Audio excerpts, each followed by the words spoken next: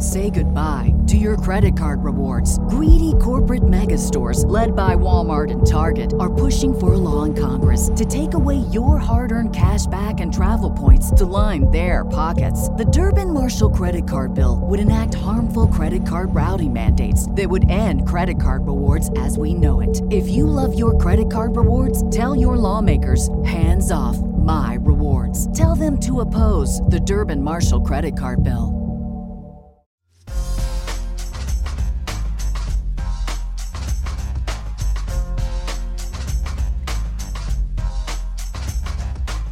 All right, we're back in our normal spot this week for the death lineup.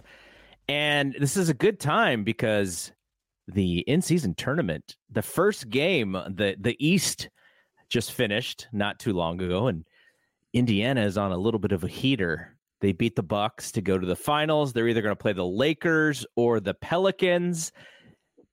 And I know the NBA, ESPN, who actually has the finals? Is it ESPN?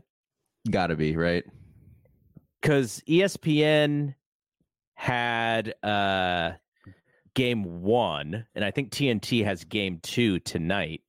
Yes, so, but it's like a joint broadcast. No, isn't Reggie Jackson? Are they doing on both networks? I have no idea. I think it was. I didn't even know the game was already on this afternoon. I figured it was going to be a normal 5 and 7:30. Remember what we talked about last week with the ABC game? Guess what the first ABC game is? The championship.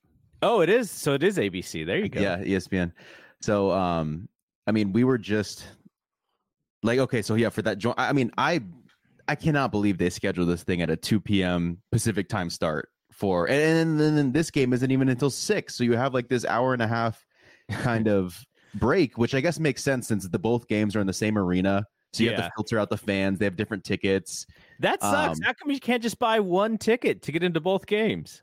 Yeah, I know, but I think it makes sense from like a home court perspective of like trying to shuffle out the Pacers fans so we can get the Lakers fans in.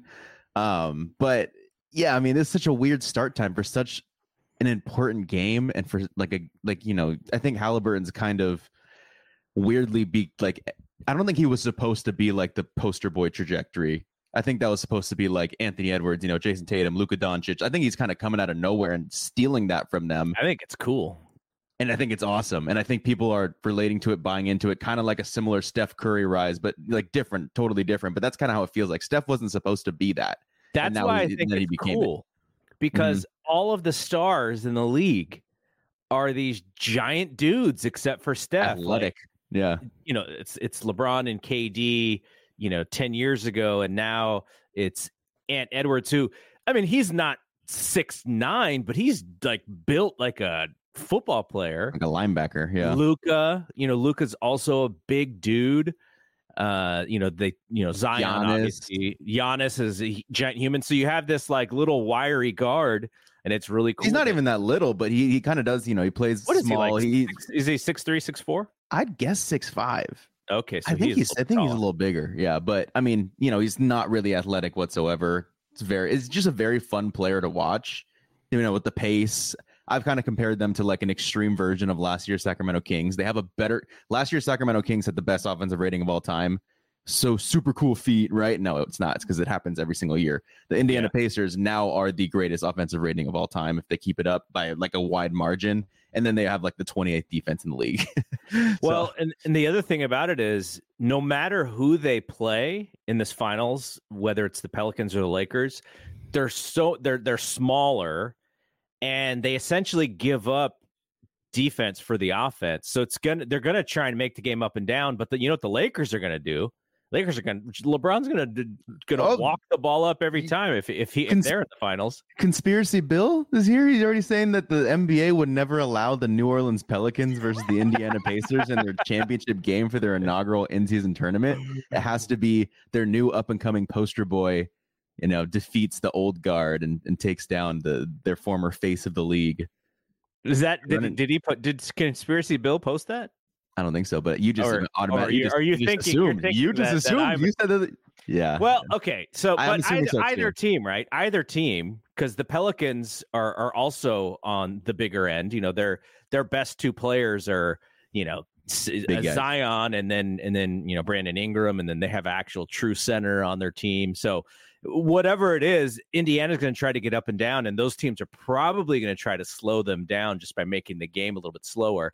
And we'll see, because the Warriors went through this in their rise in 2014, which is, Chuck would always say you can't win with outside shooting, and you can't win with the pace, because in the playoffs the game slows down. The Warriors proved 4 times that they could also play that style. So that's kind of the next step for Indiana. And you had a great quote when we first started talking about this tournament, because I wasn't really into it.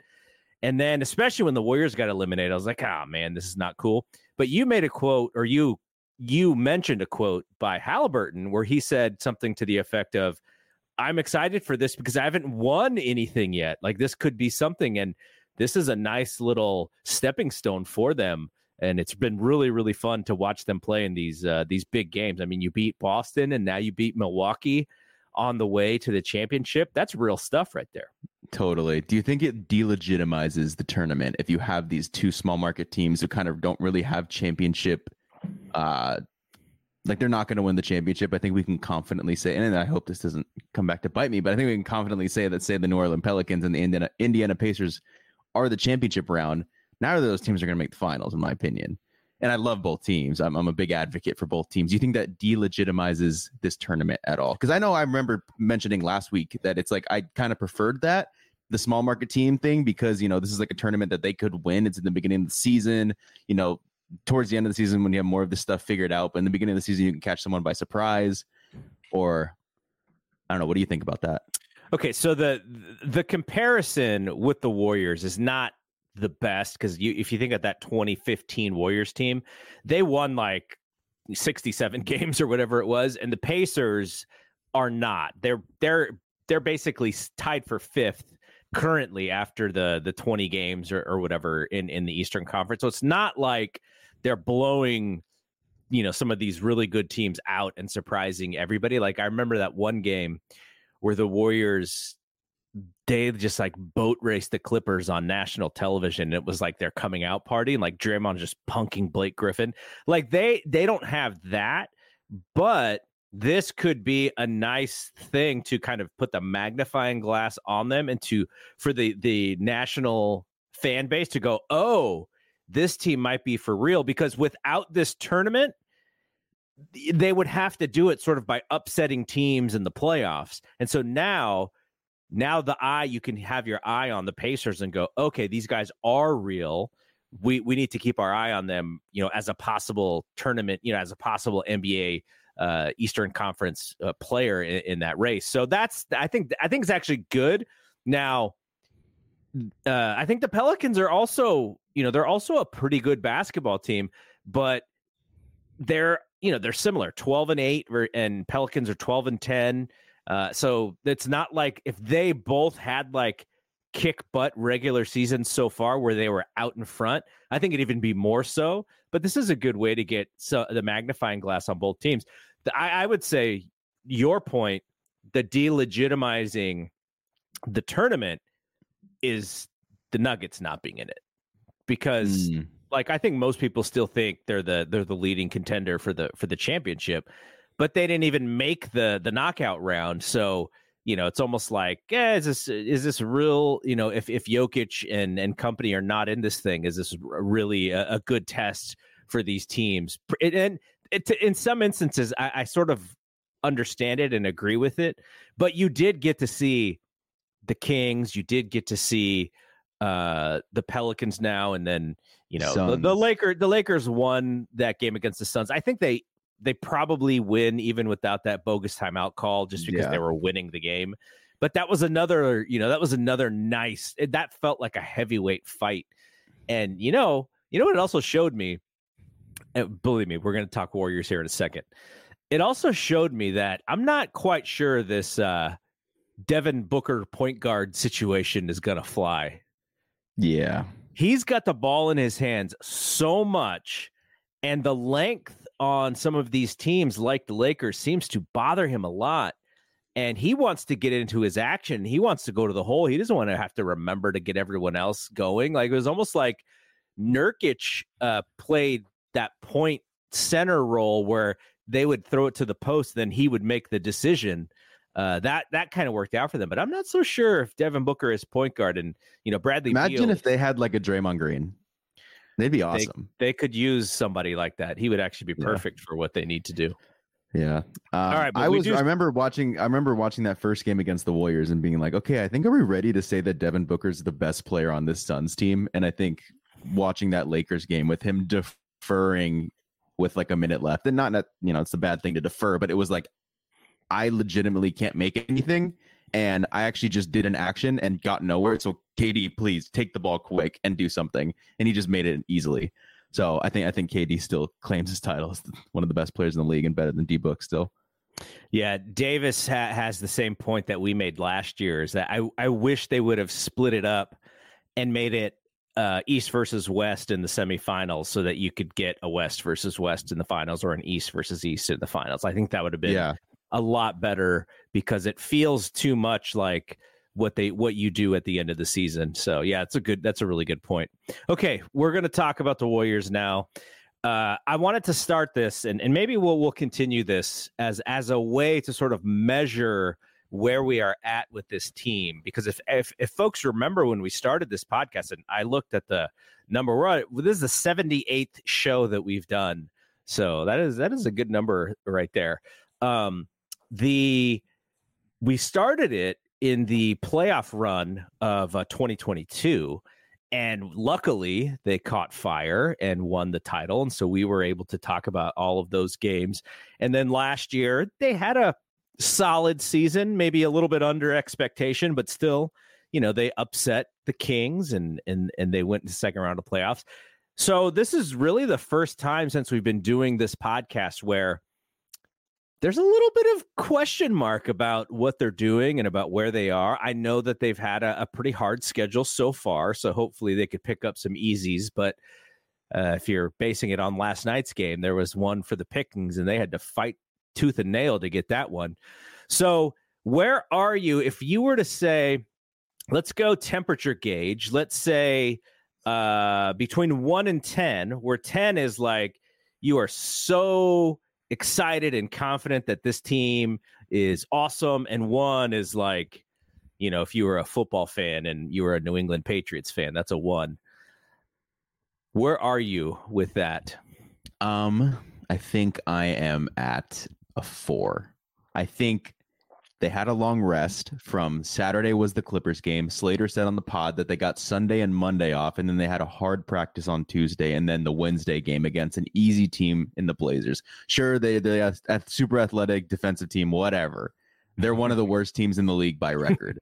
I think you would hope by having an older team, giving them those days off, not that you were hoping to boat race the Portland Trail Blazers, but you were hoping to not gut one out and need Jonathan Kuminga to save you in order to win that game. So I think I'm at a 4, and the reason I'm not lower is because I still feel like there are adjustments that can be made within the lineup to make them a little more serviceable.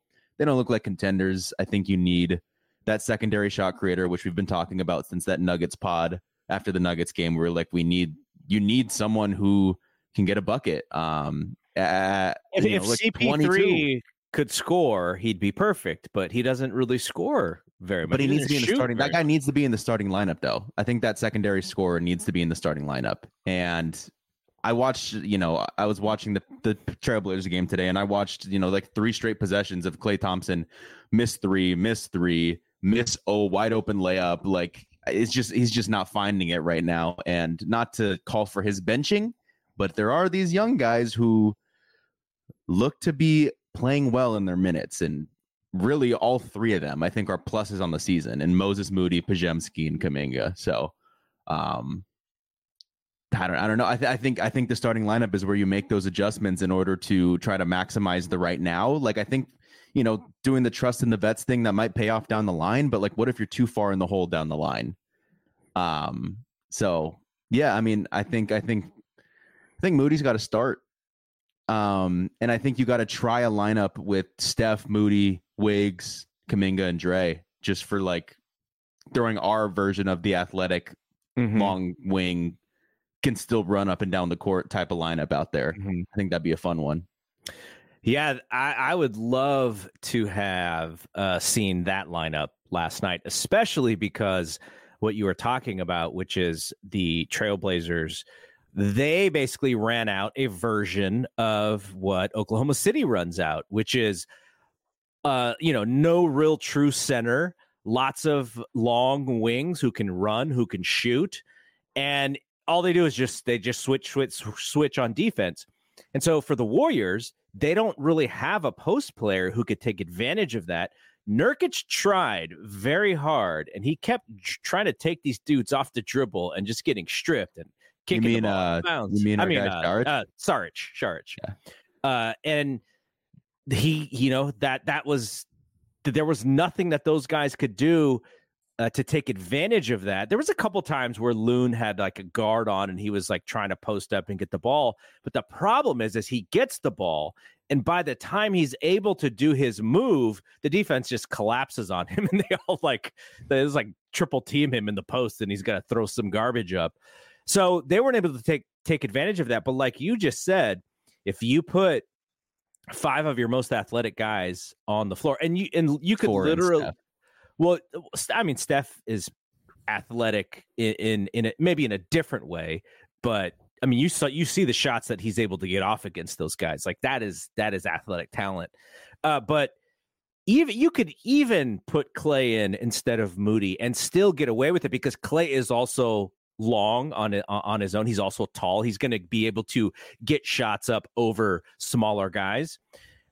But the key is that with Kuminga, he can put pressure on the rim, and the smaller guys, as you saw him get up in the air, he was I thought he was gonna like jump over the backboard. He got up so high on one of those lobs.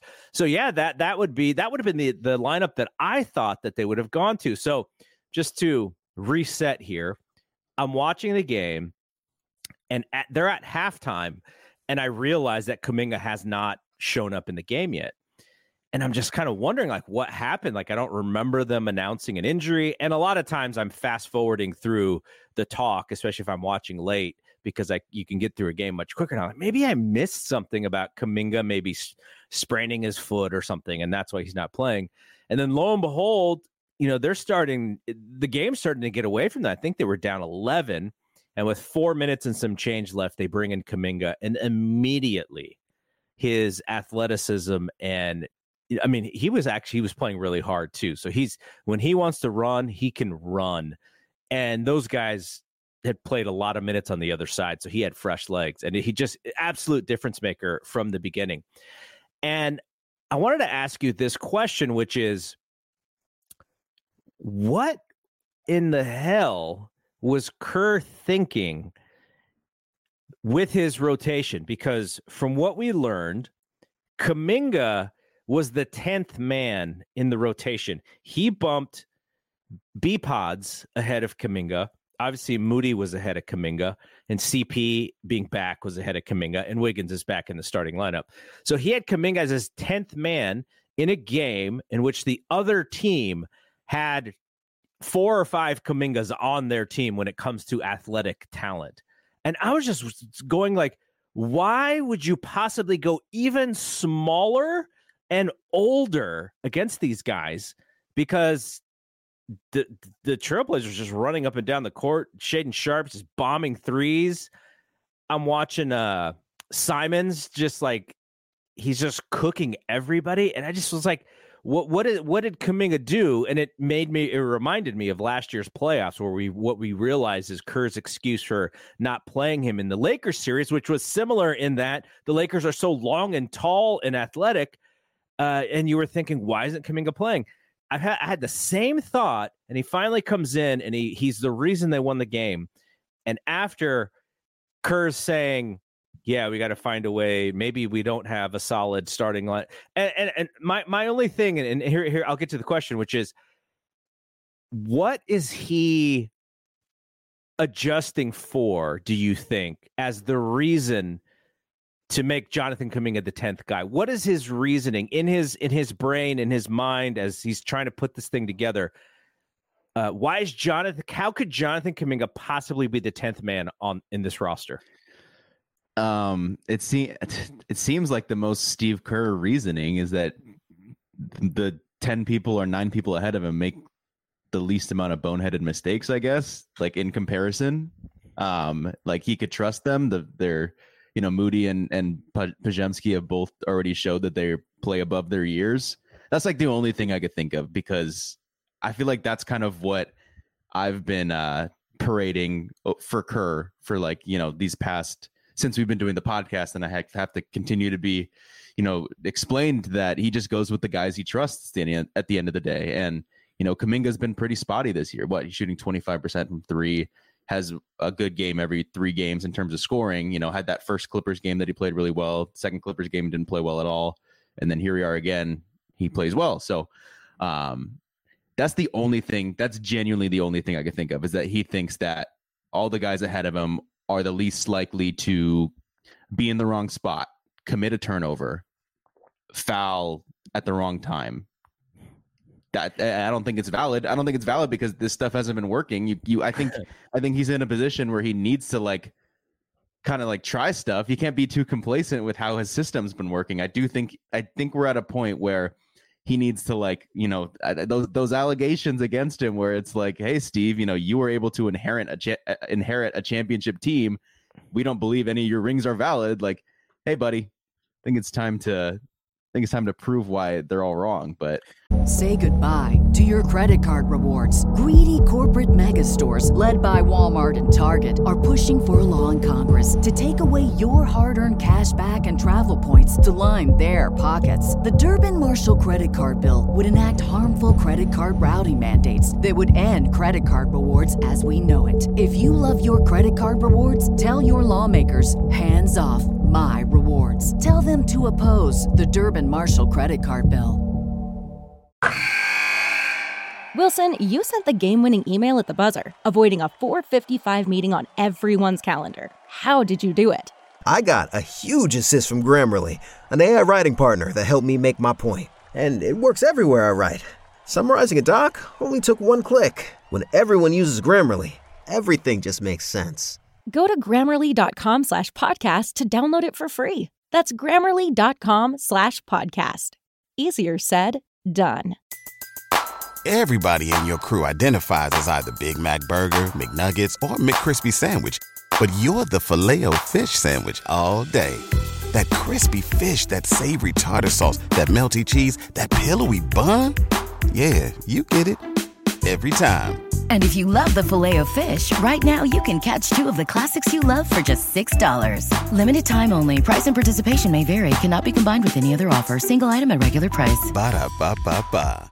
Well, okay, so here is my thought about what you just said, and this is what I was thinking about today as we were putting the show notes together. This is probably his hardest job that he's ever had to do as a head coach. And some may go back to 2020 and go, what about that year? Well, no, that year was, I'm sure it was frustrating, but they just didn't have the talent. They were missing so many guys. Zero aspirations. And eventually they just went into tank mode, right? And that was the goal. This is harder because what he's dealing with are the end or nearing the end, the post-prime career of people that he loves and respects. And one of those people is Klay Thompson, who everybody roots for.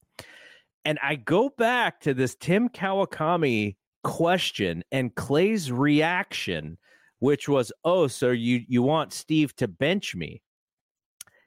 And that wasn't actually Tim's question, though. I definitely understand why if Klay's feeling it a little bit, why he would answer that way. He was frustrated. But the mere fact that he says, oh, you want Steve to bench me, that almost said to Steve Kerr, you better not bench me, because if you bench me, then you're listening to the media. And I was just like, wow, what a statement there. And it's almost like Kerr's hands are tied with Klay right now. Now, I know some of this is he believes in Klay. He thinks Klay is going to hit the next shot, even if he misses the first 9, which he did yesterday, nearly. But it's not only Klay. How much rope do you give Andrew Wiggins? Andrew Wiggins is, very close to being on Shaqtin' the Fool almost every game these days. He's doing these, he's grabbing the ball and he's swooping in and he's losing it and throwing it way up in the air and into the crowd and kicking it and can't continue his dribble, losing the ball. I'm just like, it's almost like, in the original Space Jam when all the all-stars lose all their powers and like Charles Barkley can't dribble anymore and Muggsy Bogues is like tripping over. That's like what Wiggins looks like on the break sometimes. And then other times they throw it to him and it's like picturesque finger roll athletic Wiggins that like we know. But both of those guys are not playing well, and you continue to play them in lineups with Steph, and they bring down the starting lineup. And at some point, I think you just have to have a much quicker trigger on removing them for the game and putting Moses Moody in, putting CP3 in, putting Jonathan Kuminga in. When he doesn't have his pacifier right now, Steve Kerr's pacifier is GP, because if the team starts slow, GP has the ability to make something happen defensively that could start a fast break. But there's no GP right now. It sounds like he's going to be out for at least he's gonna. They're not going to look at him again for another week. So that's we're talking a couple of weeks probably before they even talk about him playing again. So he's got his hand. Steve Kerr, this is his toughest job. He's got the pressure of Steph Curry at the end of his prime, still able to bring it every night. Draymond still good enough. I think he's still good enough. I think the thing with Draymond is that it's like the offense needs to be like good enough so Draymond's offense sometimes goes unnoticed. Like I think Draymond's has lately played as well as he usually does in these past couple of years, but I think when he's not bringing anything offensively, it's way more heightened when no one else is bringing anything offensively. Yes. And so I think he's going to have to make adjustments sooner than later. You're 1/4 of the season done, just about. They're 9-10. Is that their record right now? Let me look that up just to double check. I think they're 9-10. No, they're 10-11. Sorry, 10-11. So you're under 500. I think you're still another 20 games before some of those teams start to separate, but the Timberwolves starting 16-4, they're going to be in the playoffs unless they completely fall over. The Mavericks 12-8, they're going to be in the playoffs. They're not going to miss. And then so it's going to be the Clippers and the Rockets. The Rockets maybe they fall off, but the Warriors, the Clippers, the Pelicans, the Suns, the Kings, they're all going to be jumbled up again. And the Warriors don't want to be in the race for the 8th spot. Like that's not a fun place to be for those vets. They want to be in the top 6 again, like they were last year. So they got some work to do to get there, and I think they're gonna have to start figuring this thing out maybe before Kerr even probably wants to, just because of how close this West might be. And I think if you look at the schedule right now of what the games we have to come, I don't think you can write in any like guaranteed W except for maybe 2. We have, especially after they gave up that Clippers game, which was money in the bank. That game was money in the bank, and they still gave that game up, which was crazy. I feel like we feel a lot better if they don't give that game up. Yes, 100%. So they have OKC, which they've already beaten us 2 out of 3 times this year. This will be the 4th time playing them. They have Phoenix. Phoenix has beaten us both times. The Clippers series split 1-1. Brooklyn, we haven't beat them once, but they kind of profile as that young athletic team that tends to give this team trouble. Yep. They got Portland again. Then we get Boston. I think that Boston game will be really interesting to see, like, if it's close. And I think it will be, but just like the Warriors play Boston really well. Yeah, I think that'll be like a good kind of reminder of like, hey, they can still really get up if they really try to, which is kind of annoying. But then you have Washington, which I think is one of the ones you could probably write in a guaranteed W.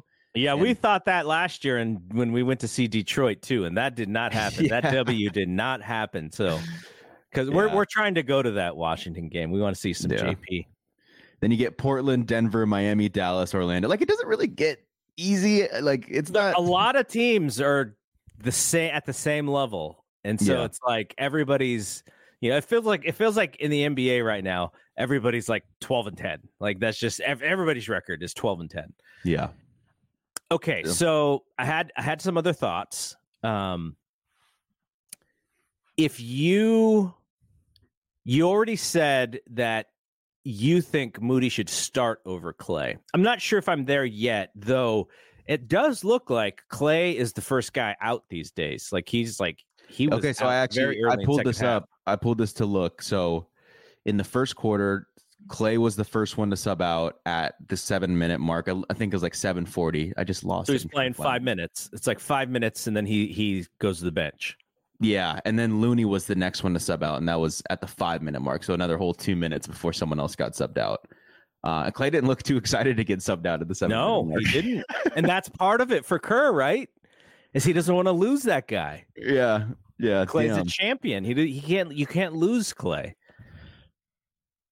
I mean, what is your recipe to fix it? You still ride with the vets. You still hope that, something gets going. Wiggins, before he slammed his hand in the car door, was starting to look like he was taking a turn for the better. Like, Clay had a few good games before Wiggins went out too. So, and then he's just kind of back on the dumpster fire. Like, what is your recipe here? So I think a couple of things. I think we need to see more Draymond at center. Now, that is a lot of weight on Draymond's back, right? For him to, and I'm talking starting important games, like for them to get out to a good lead because they don't have Draymond and Looney playing together. And look, if Looney was, if this was Sacramento Kings playoffs Looney, then you have a different story, but that is not who he is right now.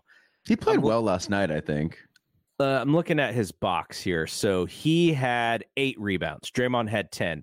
Draymond almost had a triple-double. He was 1 assist short from a triple-double. But yeah, Looney, he played well. Looney was 2 of 6 shooting in 16 minutes, 8 rebounds, and a -7 in his 16 minutes. Just not a good matchup for him, though.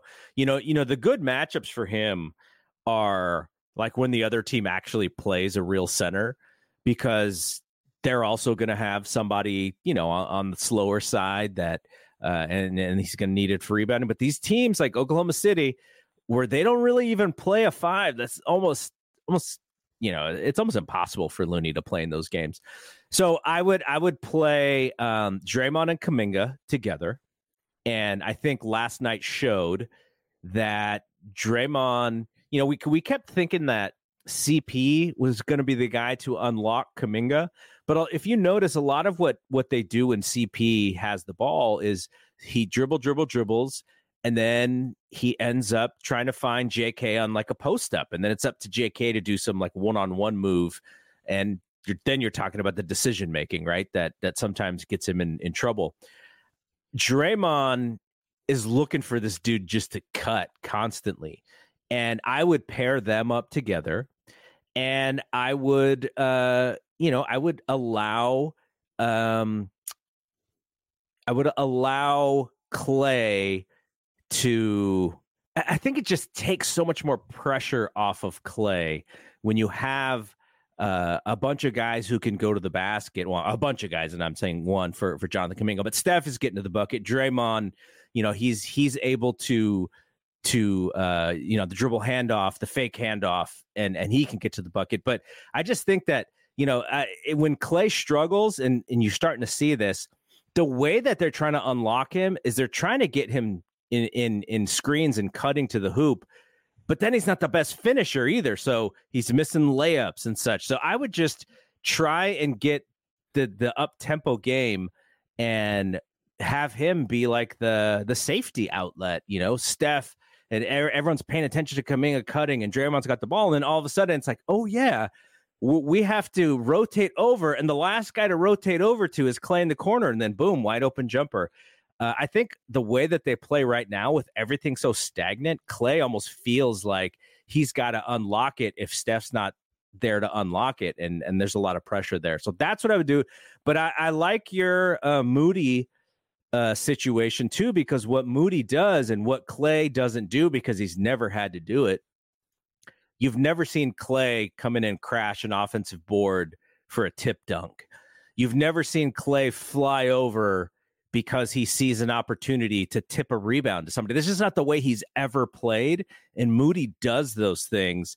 And I think they need it because there are moments where this team is so used to just the process of what the Warriors are and how they've played always. And I'm not sure that the way that they are used to playing is the way that you win in the NBA today. And this was going to be my next question to you, which is the Warriors' style of play a little outdated versus what some of these other teams are doing? And I'm not really talking about the offensive action. I'm mostly talking about the matchups and the way that they put their lineups together, because you're starting to see a lot of these teams out Warriors the Warriors, and the Warriors are going back to like a little bit more of a conventional style. Like the death lineup was the thing that, like, you know, and the Heat playing LeBron and D Wade and then Bosh at the 5, like that was like breaking the NBA. And it's almost like the Warriors are trying to go back to more of a conventional way of playing, probably because they have to, but I don't see these matchups being very favorable for them. Yeah, I don't think their style of play is outdated. I think they're outdated. Like I just don't know if they're young and athletic enough to kind of like consistently and effectively do that. I think teams took their recipe and then were able to find these guys who could play the Iguodala Draymond role, but at like 6'11" or like 6'9" or 6'10", like what Chet is. Like I feel like Chet would be an awesome kind of small ball 5 in that role in like a Warriors styled offense. And those guys are just, you know, I think, yeah, I just think that it's tough when, if Clay could lock up at the point of attack, I think it's different. I think this is a different story. I don't think we're as bad of a defense, obviously, but I think that this relied on not having 2 minus defenders in the backcourt, having positional size. Like the Warriors kind of started that. It's Clay 6'7" at the shooting guard. You know, you have a pretty average size small forward. You have a, you know, maybe a little smaller 4 and then like a smaller 5, but they can all switch. All the, like the Warriors like started that stuff and made it like, you know, what is gonna work in this league. And you know, I just think that when Clay's starting to lose it defensively, when you know, I think it's going to be I don't know. I think I'm at the point where I want to throw in the towel on. I don't know if it's just Clay. For me, yeah, it is just. But you did Clay. Try and trade the guy last year. I tried to trade him last year, and at the time I was like, you know, like I think then he went on a heater. I was wrong about that, but it just feels like this one's tougher. But man, I think that, yeah, I think I'm just in the camp of not necessarily like, you know, I don't think Clay, Dre, or Curry are going to, obviously not Curry, but Clay. I think these 3 are going to stay together, but I think that there needs to be major like adjustments to how they format their lineups. I think, and even then, I don't even know if that's enough. But I mean, it just seems so obvious that they need that secondary scorer. I think the most likely person is Wiggs. I don't think that's a slight to Wiggs. I was watching him against the Trailblazers, and like, you know, I read on Twitter that he had a bad game, but to open that game, he was kind of getting into a few of his moves that I was like, this could really be like the secondary scorer. He has this thing where he sizes up someone on the corner or at the wing, and then, you know, they're expecting him to drive, so they take one step back and he pulls up, and it's cash. And when he's able to, you know, when he's kind of getting reps and playing a lot. And I just feel like that guy, you know, who was the number 2 best player in the finals, like he's not aging, you know, he's just been missing time. He's just, the most unlikely thing in his career has been inconsistency. Like he's the type of Anthony Edwards who plays 72 out of the 82 games pretty consistently. And, you know, I just think that's why I'm still not down on him being like washed, because he's 28 or 29. And I still feel like he's capable of doing so many things. So because I know they mentioned in plus minus that they're like, like Wiggs didn't even get mentioned as like the potential second best player or something. And then Slater had to bring it up. I still think it's a very real thing that he can be the second best offensive player on the team. I don't know how much better that makes, like, I don't know if that changes your contention odds though, if he's able to step up into what he was in 21. You know, I feel like there are some stuff that you need to address. And yeah, I mean, like, I think a trade needs to happen. I don't know if they're going to do it, but I know I've mentioned Lowry Markkanen. They kind of have to, right? But I think for me though, I think that the trade that happens is going to be like a collection of role players. Like I would, you know, when they're talking about the Levine, DeRozan stuff, I'm like, we'll probably get like Caruso and Torrey Craig. Like that's like the best I feel like we can, you know, get. And not even saying like, you know, DeRozan off the bench, and not that he'd come off the bench, but that would be intriguing. But like, I don't think we should get Levine. I don't think that's the right call. But that's how I feel like, you know, we need the secondary score, and I feel like we're gonna get the collection of role players. So. Okay, here's the stat that I was saving for you, because but I was trying to find the actual games in which this happened, and I haven't been able to find it yet. But on Warriors All 82 or Plus Minus or whatever they called today's show, Marcus Thompson said that Podziemski had played in 2 games in a row where he had over 30 minutes. And he is a rookie, obviously. Oh, my God. Are you about to say Kuminga's never played back-to-back 30-minute games? Kuminga has never played back-to-back games where he got 30 minutes. That was their Fire stat. Steve. I think you need to fire Steve. I mean, you know what it is, right? Brandon Podziemski, like, he just doesn't seem like he's going to make a mistake. He's confident with his decisions. What about that sweeping hook shot that he tries to get into? Has he made one yet? I don't know. I don't think so. I don't think he's made one yet. And, you know, he did make a pretty great shot, though. Was it at the end of the first quarter or end of the second quarter where he had the step back 3? Mm-hmm. That was nice. Mm-hmm. That was nice. He shoots it so low, though. I just think it's going to get blocked every time. Yeah, that guy needs to play. Like, he's a plus on the year, I'm pretty sure. I had these stats pulled up. He was also a plus yesterday as well. I think he was like a plus. He's actually, if I filtered the plus minus stat, our highest plus is a 3.4, and that's Podziemski. But what happens when GP comes back? Everyone gets pushed down again. Yeah, and then he's, you know, I mean, would you put it past Kerr to push down Kuminga instead? That's what I'm saying, though. Like, to me, you need to utilize the mismatches that Kuminga creates rather than take him off of the table to help your rotation. Like, I think Kuminga, he's maybe the only player not in their normal starting 5 who actually creates the mismatch on the other side. Like, you know, Podziemski, he's a small guard, so you know you have tons of small guards to guard him. Moses Moody's a little bit more of like a normal 2. You know, everybody in the NBA has Moses Moody size, but Kuminga, he's big, he's long, and he can jump out of the gym. You know, you could probably find somebody to lock him up and maybe to intimidate him and stop his aggressiveness. But if they try to put like a real 4 on him in a lineup, the Warriors could take advantage of that every single time. And so I just think he creates mismatches that nobody else outside of probably Steph and Draymond, when they move Draymond to a 5, that you really create any mismatches. Yeah, I think, okay, so I was wrong in the 3.4. That was just a per game basis. If you filter by the totals, Podziemski's a plus 51 on the year. Chris Paul's a plus 47 on the year. Kuminga's a plus 38. TJD plus 37. Saric plus 32. GP plus 20. And then Corey Joseph plus 13. And then basically everyone else with any substantial minutes is a minus. Wiggins minus 81. Looney minus 37, Dre minus 31, Clay minus 29. I think the frustrating thing about this is that like we all believe in Clay. Like I like, even as much crap as I was talking about, like I still believe in the guy. I tried to trade him and he went off, and you know, I'm always going to be rooting for Clay. I don't think he wants to leave the Bay Area at all, and I don't want him to leave.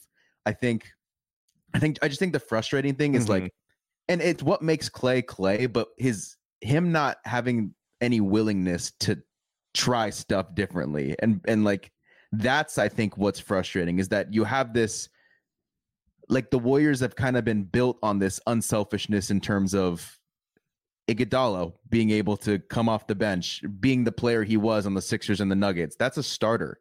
He comes off the bench for the Warriors. Draymond Green comes off the bench in like the playoffs against the Kings. And I'm not sure if he came off the bench against the Memphis at all either, but and then in the Celtics series, doing the offense defense stuff, like being willing and saying this is not working, I'm willing to come off the bench. Steph coming off the bench against the Nuggets even. And this guy Clay has never done it one time. And again, that probably is what makes Clay, that just unwavering confidence of being able to score 50 points or 60 points on like no dribbles. Like just like I understand that, but I just think that we need to try stuff. And I think Draymond going to the small ball 5 in December is terrible, but necessary. And that just shows you where the team is at.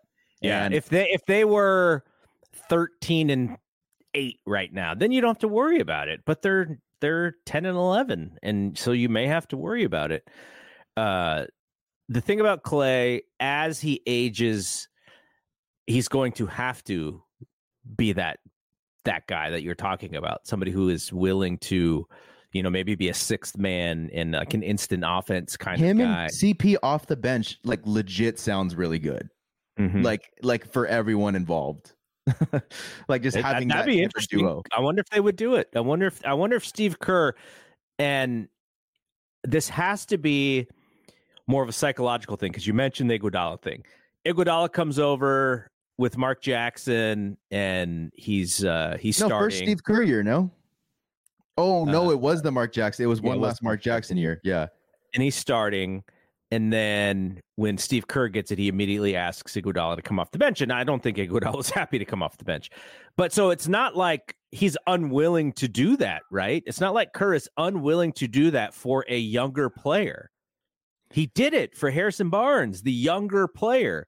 It is the personality of the person that he asks, which may be the thing, which is maybe Clay loses a little bit of confidence, whereas Andre was not going to lose confidence in that moment. Or maybe even like you look back at recent examples, you knew they were going to win. Like he was confident that they were going to win. Steph Curry comes off the bench in that first Nuggets game. We all knew that the Nuggets were the worst team in the playoffs without Murray and MPJ. You're confident that you're going to win that game. Draymond coming back from suspension after stepping on Sabonis and then coming off the bench in game 4. Like, not that you knew you were going to win, but you felt like you had a good chance to win. Like maybe Kerr doesn't even think that, like, if he moves Clay to the bench and loses Clay, and on top of that, he doesn't even think that, like, does that make you feel much more confident about beating like the Orlando Magic? And it's like the answer is no. Then that could be another reason as to why he hasn't specifically done it with Clay. I don't know. And I think I've been against even the idea of trading for Siakam because he's a non-shooter. But again, you really just need like that secondary guy who you trust to be able to get his shot off the dribble when Steph is being double teamed, triple teamed. And in 2021, the 2020 to 21 season, that's literally all we were missing. That's literally all we were like, please, Clay, like, I know you're hurt. You're not going to make it back, but that's all we needed, because Steph was getting triple teamed. Steph was getting double teamed in the full court. And that was insane. Like, there was a possession. I think there's a play. Steph's getting full court double teamed. Draymond passes it into him, and Draymond just runs, and Steph just passes to Draymond, and Draymond just push dribbles all the way into like a wide open layup in like a full court possession where, the game's not even on the line. And then if you have Clay there, ideally, we beat the Grizzlies, or we're not even in that position to beat the Grizzlies. I mean, we're in the playoffs, and I just think we're at that position again where we're trying to search for, like, if only we had that secondary score, like we feel like we'd be there. And I feel like that's a ridiculous position to be in when you still have the third best player in the league at age, what is he, 36 now or 35? Mm-hmm. And it's just like, we wanted to get rid of the 2 timeline era. Okay, we trade Wiseman. Okay, I guess we don't trade Kuminga and Moody because it feels like they could be some good role players, but you draft Podziemski. The 2 timeline era drafts Cam Whitmore in that position, the 19-year-old who you feel like, is going to develop into a future star. And so you take Podziemski, you take Trace Jackson Davis, like a 5th-year player out of Indiana. Like, you're obviously trying to go older and ditch the 2 timeline plan. And then it's like you're doing that to like maximize Steph. You're doing it to maximize 30, and it still feels like you're not maximizing him because the old guard is not, maximizing one of the greatest players of all time. And I think it's frustrating because obviously I was a proponent of the 2 timeline thing. I was wrong. It didn't work. But then still, this is not even working. Yeah. So I think the risky thing to do would be to find a way to add that number 2 scorer that you're talking about. But in order to do that, they would have to give up somebody. And it's an anti-Warrior thing. You remember what they were talking about in plus minus? You don't want to be the team that trades Andrew Wiggins, the guy who took a pay cut to stay here. You don't want to trade CP3, the guy who you just traded to get here. It's like it's kind of like bad. It's like doing the Isaiah Thomas, trading him from like the Celtics, like that. It's bad business. And bad business. If you screw over a player, and that agent is going to make sure everyone knows that, you're doing dirty business. So yeah, it's tough. Clay, I would never want to see that guy traded, and I hope that never happens. But I would not mind seeing at least a slight demotion or like a minutes thing where Moody does get more playing time. And maybe they unlock something with him, because that dude is playing hard right now. He is playing his butt off as far as effort and energy. All right, we'll be talking about this all season long. This is not going to be this is going to be a whole long storyline for the season. We'll be back next week to talk about some stuff, but we don't know who's winning, Lakers or Pelicans, yet. Do you have a pick for who you think will win this championship on Saturday? I picked the Pelicans to win the whole thing before it started. Wow. So I'm going to stick with that. I think they match up well against just about everyone. I think they've had the Lakers number. In the Zion coming out party. Ready to see it. That's literally the exact phrase I used when describing it in my podcast. It's like, this might be the Pelicans coming out party. They went to the playoffs in 21. You thought that could be their coming out party. No Zion, and BI is able to take those Suns who lost to the Mavericks in the next round. BI took them to 6. I don't know. They just have a lot of fun. You talk about the Magic with positional versatility. I think the Pelicans kind of, not that they started the blueprint whatsoever, but they have. I think the Pelicans, Thunder, and Orlando Magic are all kind of following a similar trajectory with how they're team building, with how the young players and they're ready to make that noise in the regular season. So I think that the Pelicans, they just have so many guys, man. Like if we had Herb Jones, we might be the greatest team of all time. Like I'm. What if it's Lakers Pacers? I wouldn't be shocked. I want to see the Pacers run them out of the gym.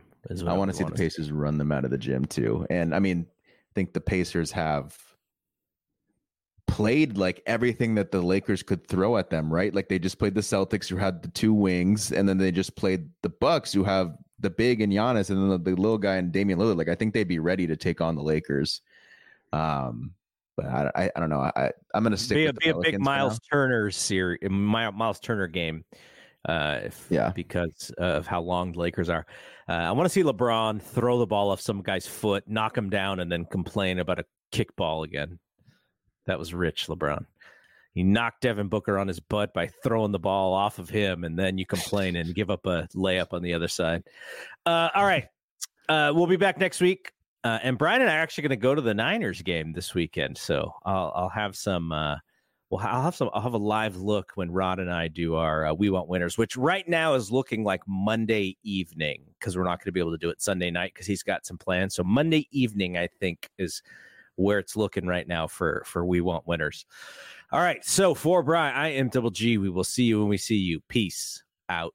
Say goodbye to your credit card rewards. Greedy corporate mega stores, led by Walmart and Target, are pushing for a law in Congress to take away your hard-earned cash back and travel points to line their pockets. The Durbin-Marshall credit card bill would enact harmful credit card routing mandates that would end credit card rewards as we know it. If you love your credit card rewards, tell your lawmakers, hands off my rewards. Tell them to oppose the Durbin-Marshall credit card bill.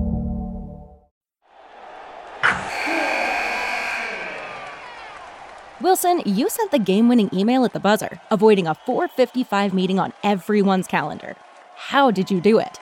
I got a huge assist from Grammarly, an AI writing partner that helped me make my point.